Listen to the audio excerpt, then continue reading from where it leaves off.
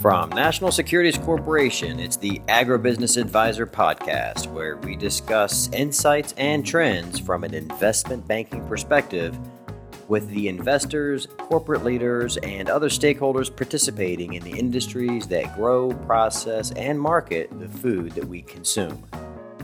I'm Ivan Saval, and I oversee the Agribusiness and Food Coverage Group, providing capital markets and financial advisory.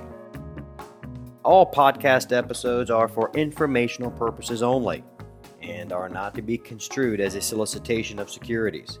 Any thoughts expressed by myself and or our guests are solely our own and are not those of National Securities Corporation. All right, today I'm here with Jason Hitch, who is the co-CEO and one of the owners of Hitch Enterprises. Hitch Enterprises is a large feed yard and pork producer. So what I'd like to do is just start off with a bit of background from you, Jason. So thank you for joining the podcast. Absolutely. I'm glad to do it. My name's again Jason Hitch. I'm a fifth generation rancher and feed yard operator in the Oklahoma Panhandle. And we are very much a conventional beef producer here. We've been heavily involved in our industry, something my family's believed in for a long time. And by that, I mean we serve on national cattlemen's and our state representation. And it's always been something that we thought was very important. You recently were appointed to the federal level? Cattlemen's Beef Board. Okay, Cattlemen's Beef Board. Can you talk a little bit about what that entails? National Cattlemen's Beef Association has two sides, a policy side and then the checkoff side. The Cattlemen's Beef Board is the checkoff side, which gets out the marketing messaging, researches new ways to sell our products, and really is the government side of the government voice side of the beef industry. It's ran by producers who are appointed by the government. And I have never served over there. I think my dad might have at some point, but not in my recent memory.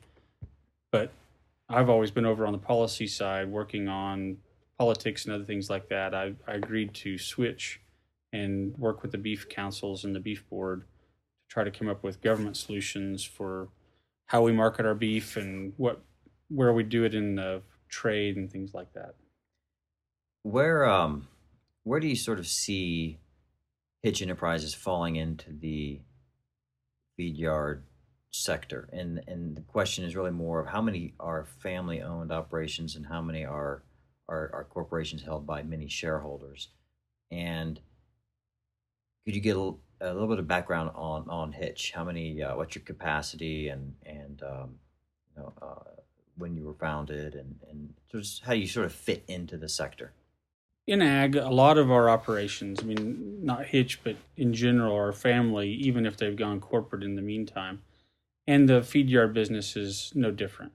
Our operation actually started in 1884 as a ranching operation, and then in the 50s converted a lot of that into feed yard operations.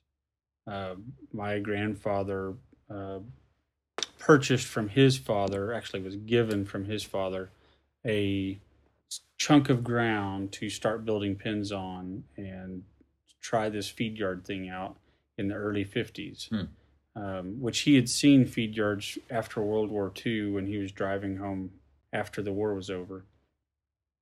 He drove home and drove through California and through Arizona, both of which had feed yards by then.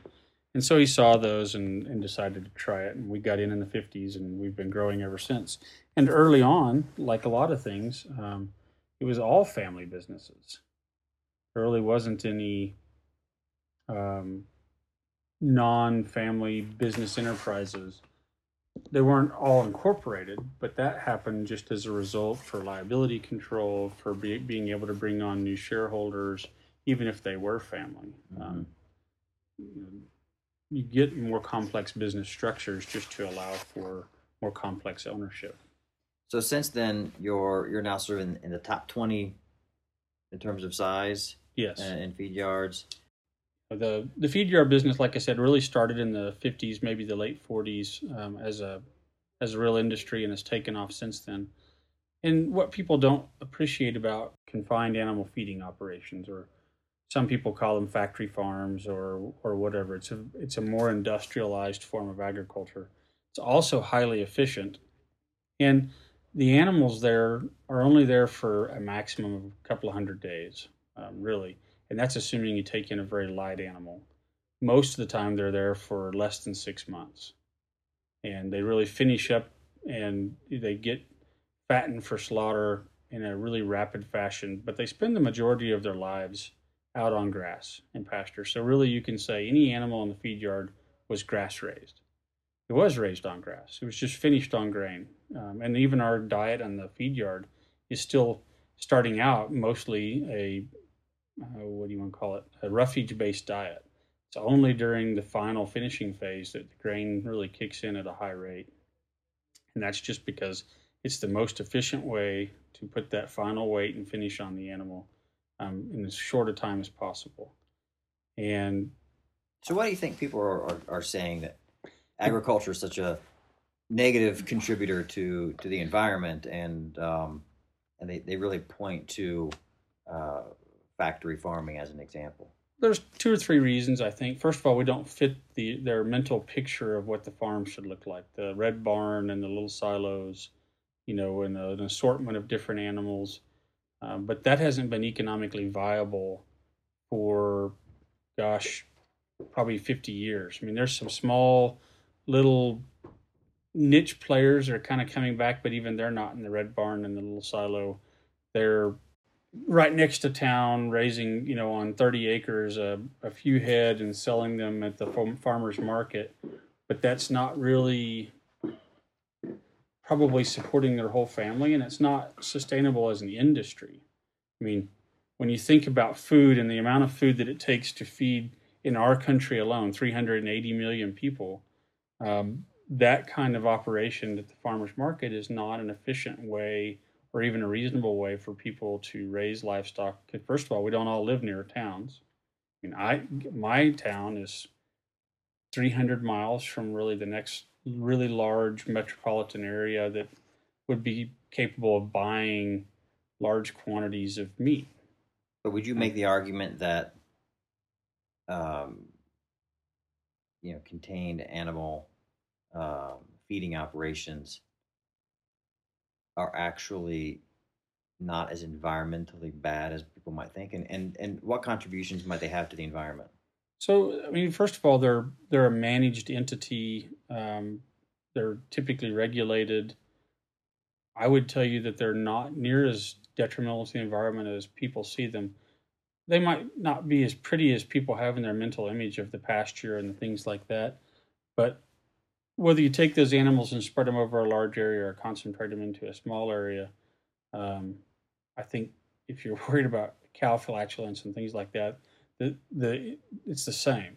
I will also say, and this is one of the science things, I got involved in sustainability efforts and things like that, and I'm still on the sustainability roundtable and everything as a leading member. One of the things we learned is that animals raised on grass and lots of roughage, just like you and me, they have more gas.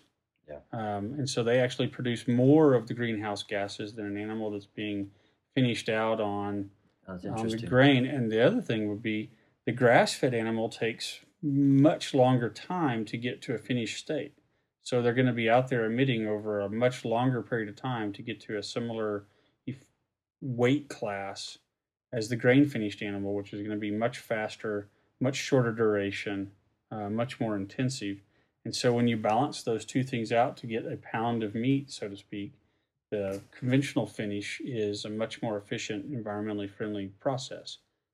And the other thing would be the scientists would say that the meat is almost indistinguishable. And there is 0.001 difference in some of the types of fatty acids that are present, but it's so small as to be infinitesimal. And that's interesting because that's a huge marketing ploy. For the grass-fed guys. It is. I mean, they sort of live and die on that sword. They do. They report it as if it's a huge disparity. That the omega-3s and some of the other fatty acids that people are really seeking, that there's a wide difference, but there's really not. At most, there's like a 0.5%. Yeah. And You think if people understood conventional farming better, that it would really challenge this emerging trend with natural and organic and consumer? Are consumer tastes and preferences being driven off of a misunderstanding of agriculture, in your view? I think absolutely. I mean, and I think ag's partly to blame for that. We are terrible about getting out there and telling our story. First of all, most of us want to get up in the morning and do our job and work with the animals, work with our people. We don't really want to be propagandists and spending time writing articles and having tour buses come through, although my focus is more with people. I manage employees and do things like that. So I do spend more time interacting with people than a lot of my employees who go to work, and they have a very small pool of people that they interact with. But I think agriculture has done a terrible job. I also think people, our consumers, are so many generations removed from food production. They don't know what's reality and what's not, and so they're very easy to be preyed upon by misinformation, bad news. People can get them worked up over fears that are not necessarily realistic because they don't know any better. And they don't know any better because they don't have any interaction or involvement with how their food is raised. I tell people if they want to choose grass-fed or organic or any of those things, I don't have a problem with it. It's an extrinsic to the meat itself, though. They got to understand that that's not that the meat is not better for you or anything better for the environment. It is simply you're placing value on something other than the meat, the process by which it was created or something else. And you got to understand you got to pay for that. Mm-hmm. And it's not not something that I think all of society can afford. Yeah. We were just joined by Chris Hitch, who is the brother of Jason and the co-CEO. Chris, welcome to the conversation. Oh, thank you. Glad to be here. I'd add to the they talk about omega-3 fatty acids in beef, which, for example, our beef is a terrible source of omega-3 fatty acids. You're eating the wrong food to get that. And nobody thinks that that's the goal of it. We have lots of iron and lots of other nutrients in beef that aren't available in some of the other proteins. Yeah. So or at least not as an abundance. So that's how I try to explain this. Like it's like Jason said, you're prioritizing a production system, which is fine. I personally love grass-fed beef. I think it tastes better. Yeah. But that's me. It's got a little more gamey flavor to it. And if you see real grass-fed beef, the fat should be yellow. If you have grass-fed beef and the fat is white, it was finished on corn. I promise you, because there's only one way to turn fat white, and that is to feed them corn. So a lot of times you go into Whole Foods and they have grass-fed beef that has white fat. What that means is they got a truck delivering corn to a trough in a pasture, and the cattle are eating that corn. That's interesting. And they keep 95% of the efficiency of a feed yard, a conventional feeding system, in a pastoral setting. And what people are thinking of is a guy in overalls with a piece of grass sticking out of his mouth and a pitchfork in his hand, and that's how that animal got and a big fat. cowboy hat. It's not that. That's big not blue, the way. big blue skies. Yeah, exactly. That's still not the case. Yeah. That does happen, but most of do you those guys feel are very that small. The conventional beef side, where you guys live and breathe, is under attack? I mean, maybe under attack is a strong word, but you have natural, you have organic, and now you have the emergence of plant protein that's claiming to taste like beef. How do you react to all of these new trends? And specifically, I'd love to get your views on plant protein. Well, and I'm going to jump in there. This, Jason, I don't necessarily see it as under attack. I mean, there's a market there that everybody's trying to get a piece of. I think the bigger thing to us that really somewhat gets irritating is when they talk about not eating meat because they're trying to save the environment or do something else. And they talk about burning down forests. And we don't burn down forests in the U.S. Not eating beef in the U.S. is not going to stop some farmer in Brazil from burning down a forest. Yeah, all the beef essentially in the U.S. is raised in the U.S. I didn't realize that was an argument that people were making. The claim of burning down forests. I get on airlines, and you have those elevator conversations with people, and they say, "Well, I've kind of cut back on my beef because I felt guilty about it because they're burning down forests to raise my beef," and I'm like, We don't burn down any forest to raise beef that you eat in the U.S. If you're concerned about that, when you go to Brazil, don't eat their beef. But do you think that there is a potential seismic shift in tastes and preferences of the consumer that's shifting the demand curve downward, and what's replacing that shift is plant protein and products in the marketplace that lay claim to having a flavor profile of beef? Could that eat into your business? I mean, if they're gonna have to take a piece of our business to grow their. I say that I don't know that that's true. Protein, first of all, let's just back up and say, for children's development, protein is incredibly important, and beef is probably one of the most nutritionally dense protein sources you can get.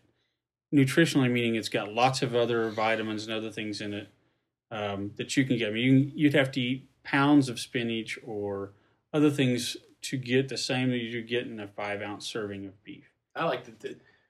You're a red meat animal. You are. I am. So why, when you eat things that are also red meat that mirrors the tissues you have in your body, it also happens to mirror the nutritional profile that your body needs to survive. Mm-hmm.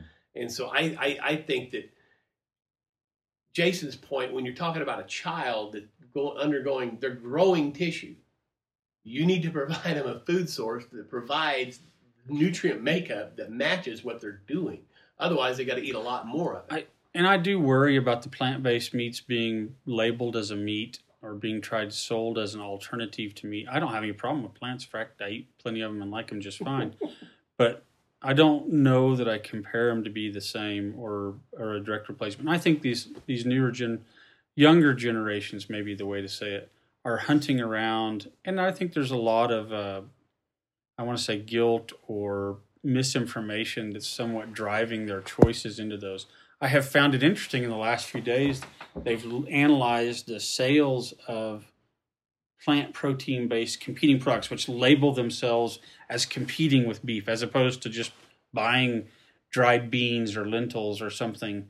But products that actually attempt to directly compete with meat, they've looked at the sales, and it would appear that, like Burger King, I think, just released their numbers, and their sales of actual beef burgers didn't change at all, even though they picked up 3 or 4% additional sales on plant-based, which Burger King is interpreting that to mean that what's happening is families that used to not bring their vegetarian or vegan family member because they weren't going to eat a meat burger are now dining out there and still eating the beef burgers they want, but now the one family member is also getting to eat a plant-based burger. That's how they're interpreting it. I can't tell you honestly what it is, but I did find it interesting that sales did not fall off, even though they started selling what many would consider a competing product. Well, I'll tell you, it didn't cannibalize the beef right, system. exactly. I tell you, that would kind of concern me if I were on the plant protein side, because it could be interpreted that people are just generally curious about the claim they're making. Does it taste like it? And so they're not giving up their beef consumption, but out of curiosity, they're trying this vegetarian burger. Will it be sustained or not? I think if we start to see a drop in same-store sales of the plant protein burger at Burger King, that will be very telling. That will be the message to the beef side that it's not at risk. And I mean, I think there's enough room for everybody. I mean, first of all, I just think people in general probably need more protein in their diet than they're probably getting. So worldwide, there's a lot of market for beef. I mean, let's just be real. Yeah. Worldwide, there's plenty of room. The U.S. may be a shrinking market as far as because of eating has become an ethical or moral journey as opposed to a necessity, if you will. Mm-hmm. And as people's mentally change, they may decide that ethically or morally they don't feel like they can eat meat, which is fine. But that doesn't mean the guy over in China who just got raised from, abject poverty to middle class or something along those lines that now wants to eat a cheeseburger. Yep. There's a lot of people in China. There's a whole lot of people in China, and all you got to feed them is one hamburger a day, and that's a lot of dang hamburgers you can see. So I'm less concerned about the overall market than I am the individual market within the U.S. What I really see on a lot of these are these companies that are trying to disparage the other product in order to promote their own. Right. That's where I think the milk people and the beef people and a lot of these folks really get their ire up is promote your product. That's fine. Let's promote, and you can sell yours and I can sell mine, but you don't need to disparage the other product. Yeah. In order to do that. And I think one of the things that was also interesting that came out just recently, a lot of these companies that were producing these plant-based protein were trying to say that they were more environmentally friendly or whatever. And then after UC Berkeley, I think it's maybe not UC Berkeley, it was a California, but I think that probably UC Davis. There's a professor UC Davis, Mitt Davis. Lohner, was the professor. After he looked at all of it, the amount of water they used, the energy they used, all that, they were less environmentally friendly in their production. Well, that message is not getting out there. No, it's not. And part of it is it's such a new segment. Yeah, they're still trying to get their arms around what does it actually take to produce it. And not all of them are produced with the same mix of products. And what does that mean? You're not going to convert a cattle ranch, which is growing grass or other things, into growing beans or lentils because it's not the place to grow those things. Yeah. I mean, for the most part, cattle eat grass, which is not digestible by humans anyway. Can't use it. And you're not ever going to convert them into being a row crop farmer or anything else because that ground's never going to be suitable. I've been talking to Jason Hitch and Chris Hitch, co-CEOs and owners of Hitch Enterprises. Let's talk a minute about, you'd mentioned, Chris, you had mentioned the world markets, and it's a sizable market. Where are we in the exports? I mean, is the beef sector getting hit as badly as the pork sector with exports? No. Why is that? Well, okay, so China is not I would call a big destination of beef. They're not big beef consumers; they're pork consumers. So while your market may be down some, it's sort of, once again, it's such an insignificant. Who buys our beef? Is it mostly a domestic market? A lot, actually. The dollar figure wise, I think that it's still Japan buys the most dollars worth of beef, but it's not volume wise. It's not huge because they buy high end cuts. Domestically, we consume the bulk of our product. Yes. Okay. But of our export partners, our two biggest ones would be Mexico and Japan. Mexico buys lots of low value cuts, in Canada, Mexico buys tons and tons of low value products. Japan buys limited quantities of extremely high value products. Except for one product, tongues. Yeah. They buy beef tongue. Beef tongue's a delicacy, and it's worth absolutely nothing in the U.S. It's not. You can't give it away. The interesting thing on beef tongues. I haven't eaten a beef tongue here, but I did have one in Brazil. I was going to say, it's actually a growing product here because of our Hispanic population that eats lingua, which is beef tongue. But it's still very, very small, and the bulk of those go out of the country because the value here is so small and the value over there is so high. So let's just put things here in perspective and where we might be in the beef production cycle. You have these threats on the business, and I'm thinking from the perspective, if I'm an investor, why would I be compelled to put capital into a conventional beef operation? And I think one of the reasons might be as simple as a cycle play. Are we approaching the bottom, or are we at the bottom of a cycle in the sector, given that there are threats with plant protein, the export markets are challenged, in the sense that there's a trade disruption occurring and it's affecting all agriculture. What's your view on where we are in the cycle, and do you think this is a good time for investors to look at a conventional beef operation? I think.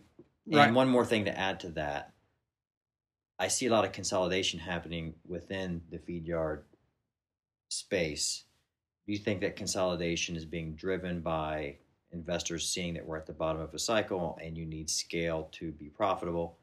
And as prices go up on the next upswing, they'll be the largest benefactors of that because they were able to scale its size when assets were potentially at a more attractive valuation. And I think you hit the nail on the head there at the end. I mean, all of agriculture pricing for the last 4 years has been depressed. It's been pushed down, and I think whether you're growing corn, soybeans, cattle, pigs, chicken, if you look across the board, all of those prices have been at some of their lowest points in recent history, and it's put a lot of pressure on those industries. And the beef industry of the livestock production side is probably the least consolidated area, but that's starting to shift. And I think to your point, with Green Plains jumping in, which didn't even exist a couple of years ago, they were an ethanol producer that's now jumped over into cattle production in a very large way. They went from basically 0 to 500,000 head of capacity. I think they're 385. 385. I think is what they. Okay, 385. I apologize. And then you saw JBS divest their feed yards to raise some capital. That was kind of an unusual thing, but you saw investment groups buying into both of these things that had never been in these spaces before and have suddenly sprung up to be some of the largest producers. And then on top of that, you've got several smaller investment groups. And I use an investment group somewhat loosely, but FI and which is Freon Industries, and even to some degree Cactus Feed Yards, which is a ESOP owned by the employees, but that's an investment group. They've been adding capacity and doing things in the same way. They're buying up competitors and consolidating them into their deal. Freon FI bought 2 or 3 feed yards that recently sold, and even though they were already large, they got larger.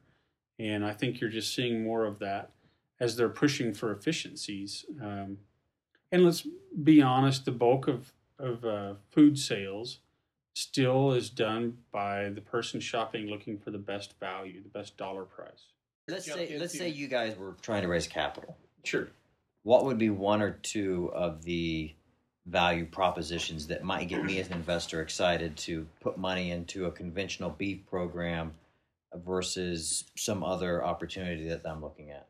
We're right now selling cattle for about 119. What it means is the top of our market that we sold cattle for a few years ago was 170. So we've actually fallen down probably, 40% off the high?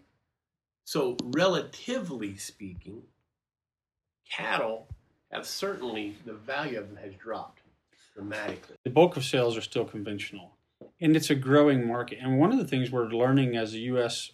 production, and I'm speaking now more on the packer side, is how to meet those international or newer demands with new products or new, our packing houses are now getting into breaking carcasses down to meet the Asian market and the Mexican market. I say Mexican, I should say Hispanic, because these people cut up their animals differently, and we've always traditionally said it's the American way and we do it this way, and it's like the Henry Ford thing. They can have it any color they want to as long as it's black. And our packing houses have been that way for 100 years. But recently, as everybody's trying to do something or find that extra dollar, they've been customizing it. Also, as I think you've recently seen, the automation and the sophistication of those industries is accelerating. AI and things like that, the ability to look. Let's talk about that for a moment before we have to wrap up this conversation. Artificial intelligence, technology in general, has that found its way into beef production? Yes. How so? So there's sorting systems in feed yards to try to sort animals based on size and score.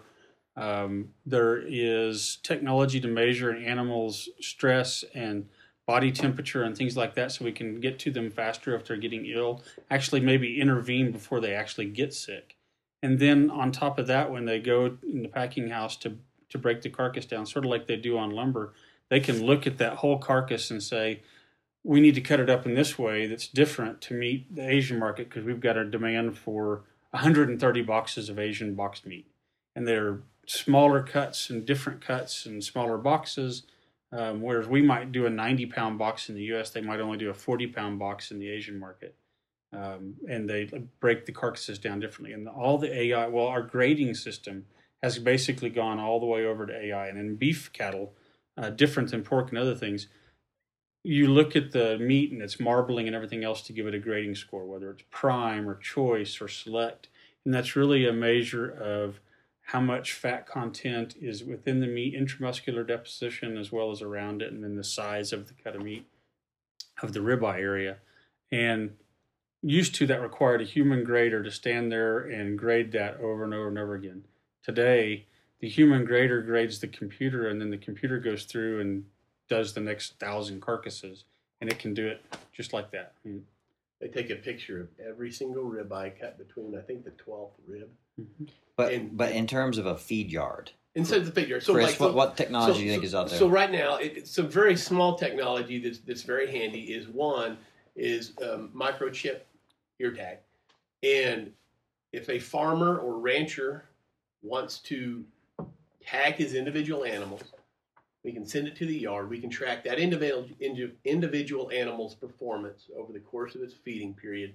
Then when he goes into the packing facility, you get the actual animal's individual performance in the packing facility. What was he, choice or select or prime? How did he yield?